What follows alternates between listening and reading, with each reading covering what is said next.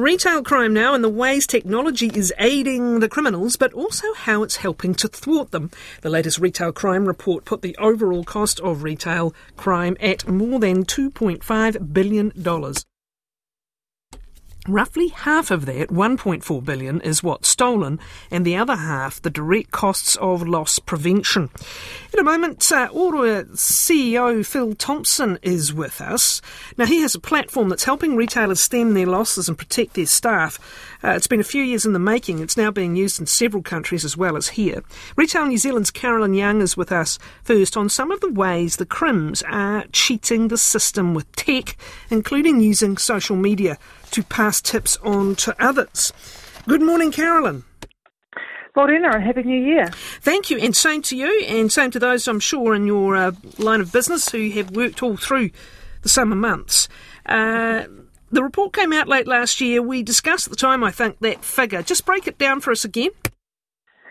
Well, yes, so the cost of retail crime from our members is $2.6 billion. 82% of the loss, the shrinkage as such as in shoplifting. There's 61% of threatening behaviour. There's criminal damage causing 51%. There's begging or nuisance. There's a lot of various types of crime that are committed, but we are seeing a significant increase in aggressive and violent behaviour towards staff in stores, and that is of prime concern to business owners. How is that being combated? There's stores large and small. There's the supermarkets, of course, with multiple staff and perhaps with some security, and then there's the small stores. I was reading an example of a shop where you were quoted a day or two ago, where someone just walks in and walks out with something, and what is that owner supposed to do? What's the story with aggression and threats of violence? Yeah, it's a really difficult environment that we're moving into, and it's not something that we're familiar with in New Zealand, and it's sort of following some trends we've seen from overseas. Certainly, the police have been working really hard. There's a national crime unit that was established 18 months, 2 years ago, and they've been doing a really great job working with retailers and giving them advice around what are the key things that they need to do in the stores.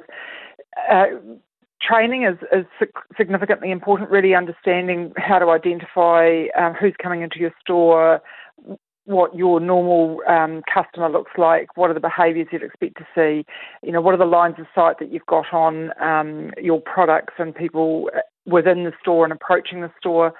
When do you just stand back versus take action? Obviously these days you just don't know exactly what someone's going to do, so you really want to protect your staff and yourself.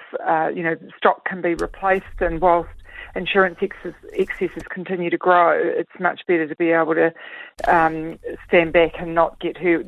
We've seen situations where people get significantly injured and or are killed, and so that's not where we want to be. So that's why in most instances people stand back and let someone come in and do something.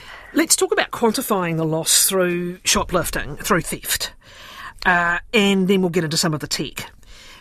Is it hard to quantify losses? Is it often after the event when you realise something you thought was on the shelf that you've promised to someone isn't there, or when there's a big gap between your stock and what's come through the till? Yes, and so that's absolutely right. There's, some of the smaller items that go through, it's hard to be on top of absolutely everything, especially if you're in a busy store, and not all crime is reported either, and it's not all identified. But if you actually record and report everything, it means we're actually getting a truer picture of actually the extent of the issue. And then the police also have the data that they can go and talk to government about the levels of support that they need in order to support the retail system. Let's talk about the tech. First of all, the social media side of things. Has it become a bit of a boasting ground and a tip sharing platform? Absolutely. That is what we've seen, is that certainly there's young people that have gone out and done some audacious or brazen activity, whether it's based around violence or based around theft. And then what happens is that they put it out on social media just to gain notoriety and to become famous. And it's not about what they're stealing, it's about the action they've taken and how brazen they've been. And then the other thing that we've also seen is, the internet and social media these days gives instant information to people. And so when groups of criminals get together, what happens is that they've been undertaking an activity where they've been stealing in a certain type of store. Those shops have then become fortified over a period of time and it no longer is feasible. So they move on to another type of retail outlet, and then they just circulate out what they've done and how they've done it, and then that occurs in other parts of the country. Kind of like TripAdvisor for thefts, is it? Something like that. Okay. Let's talk about some of the other ways the technology's been used to cheat the system. What's the story with barcode swapping? Yeah, so the self-checkouts have been an issue where people are not scanning items through at the self-checkout as what they are. So people will do all sorts of things like weigh a heavier item and scan it in as a lower priced item, so therefore when they go through that the price they pay is actually lower. So you're doing things like that means that that's still theft, right? That's you're not paying. Is there a way of combating that? Do you need to have the actual price come up on a big screen so that everyone can see it? Well, you still need to have a lot of staff monitoring, and then you might as well be going through a checkout that's not a self-checkout. I certainly know that there's more cameras coming into stores. If you go to Australia, I was in Australia last year, and at the supermarket, that your photo, there's a video of yourself on the screen as you're scanning items through, so it's really obvious that you're being filmed in terms of those situations. But certainly a lot more scrutiny and a lot more closer inspection around what actions are actually being taken by individuals is required. Okay, now we've talked previously about the facial recognition technology trial that Foodstuffs are doing. Privacy Commissioner, I have to say, was a little bit cooler on that than intimated at the time, but nonetheless that trial is going ahead. But what are some of the other tech prospects that more and more retailers are showing interest in?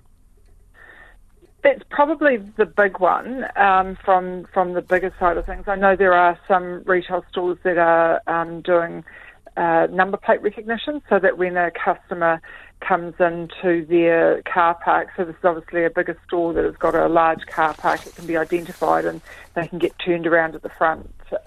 Before they get into the store, they can get turned around so that you've been trespassed, you're not welcome here. And so that's been successful. So certainly the facial recognition technology, the trial has yet to start, so that hasn't started yet, but it will do shortly. They're kind of the key areas that retailers are looking at. CCTV is very common. It's used right across, wide variety of stores, so it's really common. Okay. For... Just very quickly, how responsive are the police to complaints? Look, they're doing the best they can. Certainly, they respond to a large number of complaints that come through, but they can't reach everyone. They just don't have the numbers.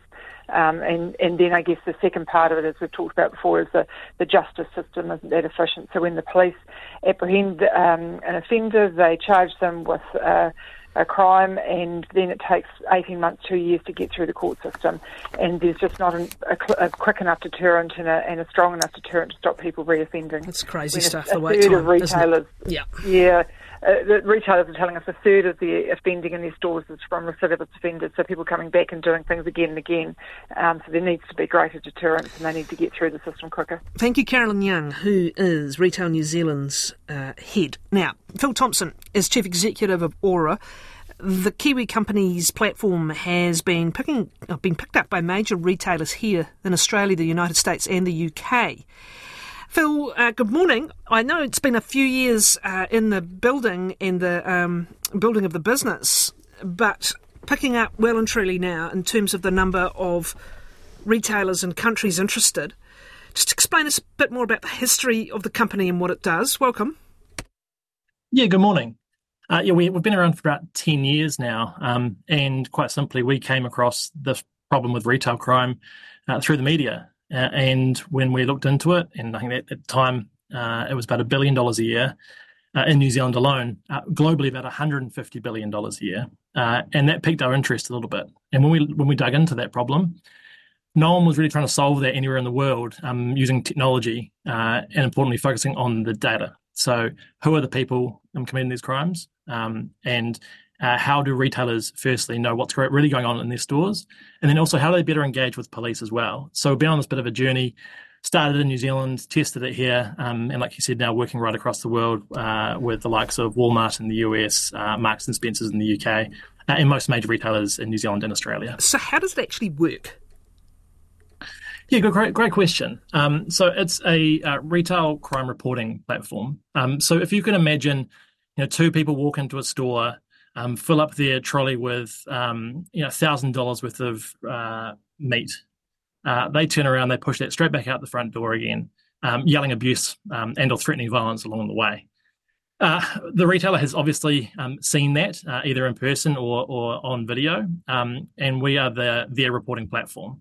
So they'll report what's actually occurred, what products have been taken, if they've used a vehicle, and then they can provide that information back to their head office, to the other stores in the area, and then also engage and communicate with police. So we're modernising the entire process around how retailers capture information and then how police can actually use that to focus on those repeat offenders. What do the individual stores have to invest in to do this? What kit do they get? Through us, nothing. So we're not a hardware. We're not cameras. As Carolyn mentioned, all retailers these days have video cameras in their stores. So they need some kind of a reporting mechanism through to you. Simply a website or a phone. So they'll use that, and then they can then house all their evidence and information in there as well.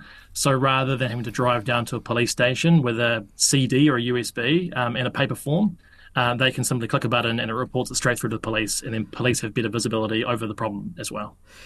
What have you learned from your data about who's doing the shoplifting? Yeah, what we've learned is that it's actually not opportunistic, or when most people think about retail crime, they do think about shoplifting.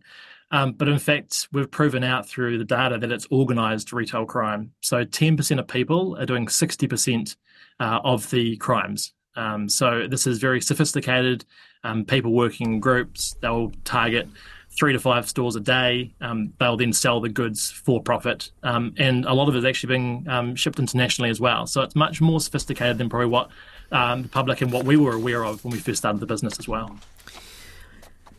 What difference is this making to what police can do then, particularly on organised criminal groups, if that's what I think your data said 10% of people doing 60% of the crime, and if a proportion of that is actually organised groups, what response has there been from the police? This comes back down to visibility. So you can work on the things that you can actually see. So firstly, for the retailers themselves, they can better understand who's coming into their stores that are likely to offend. But then importantly, on the police side, they can start to see those groups. And so the National Retail Crime Unit that was set up here in New Zealand, that was based off the fact that we could provide that data from right across the retail industry. So they could focus on that top 10%. And they could do that with 4 or 5 police officers rather than a cast of thousands. We've now seen that work well in South Australia with the police there, and more recently in the UK. They're setting up something similar as well. So focusing on the power few people who are causing most of the harm to the retailers, but actually involved in more serious crime right across the community. Transnational in some instances, Manuka honey was a target, I understand. Yes, there's a fair amount of products that are shipped overseas, not just from New Zealand. We've seen some of the goods like Manuka honey, baby formula, even chocolate, Whittaker's chocolate, being in large amounts. I'm talking, a shipping container full, $300,000 at a time, being sent overseas. We've seen that go to Southeast Asia and as far away as Saudi Arabia and Poland as well. So this is a sophisticated operation. So just to be clear, you're essentially giving a very user-friendly platform where all the parties involved can collaborate, all the data can be kept together, images, these kinds of things. Okay. What about the licence plate recognition? And now we're also going to get into the facial recognition stuff as well, which brings its own challenges. The Privacy Commission is certainly going to have an interest in this trial, for example. Where does the licence plate recognition fit into this in the first instance? Yeah, that's all about understanding if a vehicle enters a car park or a fuel forecourt, the petrol station, if that vehicle had been involved in a previous incident. And so we'll take the likes of Z Energy and I suppose the petrol stations more generally have every day people trying to fill up and drive off from their stations. And what used to happen in the past, the store attendant would look out the window and decide based on what you looked like, what vehicle you drove, whether or not you'd get petrol. And that involved clearly a whole lot of bias, but also it was a really bad customer experience for a lot of people. So when you start to layer in technology like license plate recognition, they already had the cameras in place in that technology. We simply plug into that, so we can then alert that attendant that vehicle actually did a drive off 2 weeks ago, so that they can decide to put that particular vehicle on prepay rather than the 99% of us who do want to legitimately fill up our vehicle and pay then drive away. So we're not impacted. So they can, from the safety of inside, flip that Bowser onto prepay. Exactly. And I think that's the big, the big difference now is that in New Zealand, in the last 3 or 4 years, you've seen drive-offs increased by only 10% over the last 4 years. And when you look at somewhere like Australia, we're seeing increases by over 200% prior to us entering that market. And in the UK most recently, a 300% increase because they aren't using technology like New Zealand is right now. So we've got some really good things going on here. But it's not to say that retail crime is still a really big problem for retailers and particularly for the retail workers in store who are the ones that are facing this abuse every day. What of the facial recognition stuff and the privacy issues in general? Does your platform take that into account at all, or is that to be determined by the parties using your platform and others? It's both, actually. So when we first set the company up, so my background, I'm a former IP and privacy lawyer, and we actually looked at the processes that occurred, and we're pretty astounded at the ways that retailers and police were working. Again, paper forms, information on USB sticks that can go missing pretty easily, and things like walls of shame on the front of stores. So we looked at ways of how to use technology to make things more privacy compliant. And that's really put us in good stead. We're working now in the UK where they've got GDPR over there, similar legislation in the US. We actually help retailers be much more compliant with that. And you then have a much faster and safer way of providing information, particularly to the police, who can then act on that information. All right, Phil, where's the company at in its developments? Because obviously the dreaded AI is going to turn up on steroids in the next few years in terms of what's possible. And obviously your firm is in a fairly strong growth phase. Where is the firm at and where do you see the future heading? Yeah, it's a really exciting time for us. We're taking on the world from here in New Zealand. All of our R&D occurs here. We're utilising AI now to make reporting of a crime incident faster, using data matching to help make those connections across who are those 10% of offenders causing 60% of that loss. And so we're up to 150 staff, people right across the world. And like I said, working with the best and biggest retailers now as well. So the future is very exciting and bright for us. And we're very excited to be working with retailers and police to really stop crime more in our communities, because ultimately crime is a community problem. Thank you. That is Phil Thompson, who is Chief Executive of Auror. That's AUROR, if you're wondering how it is spelt.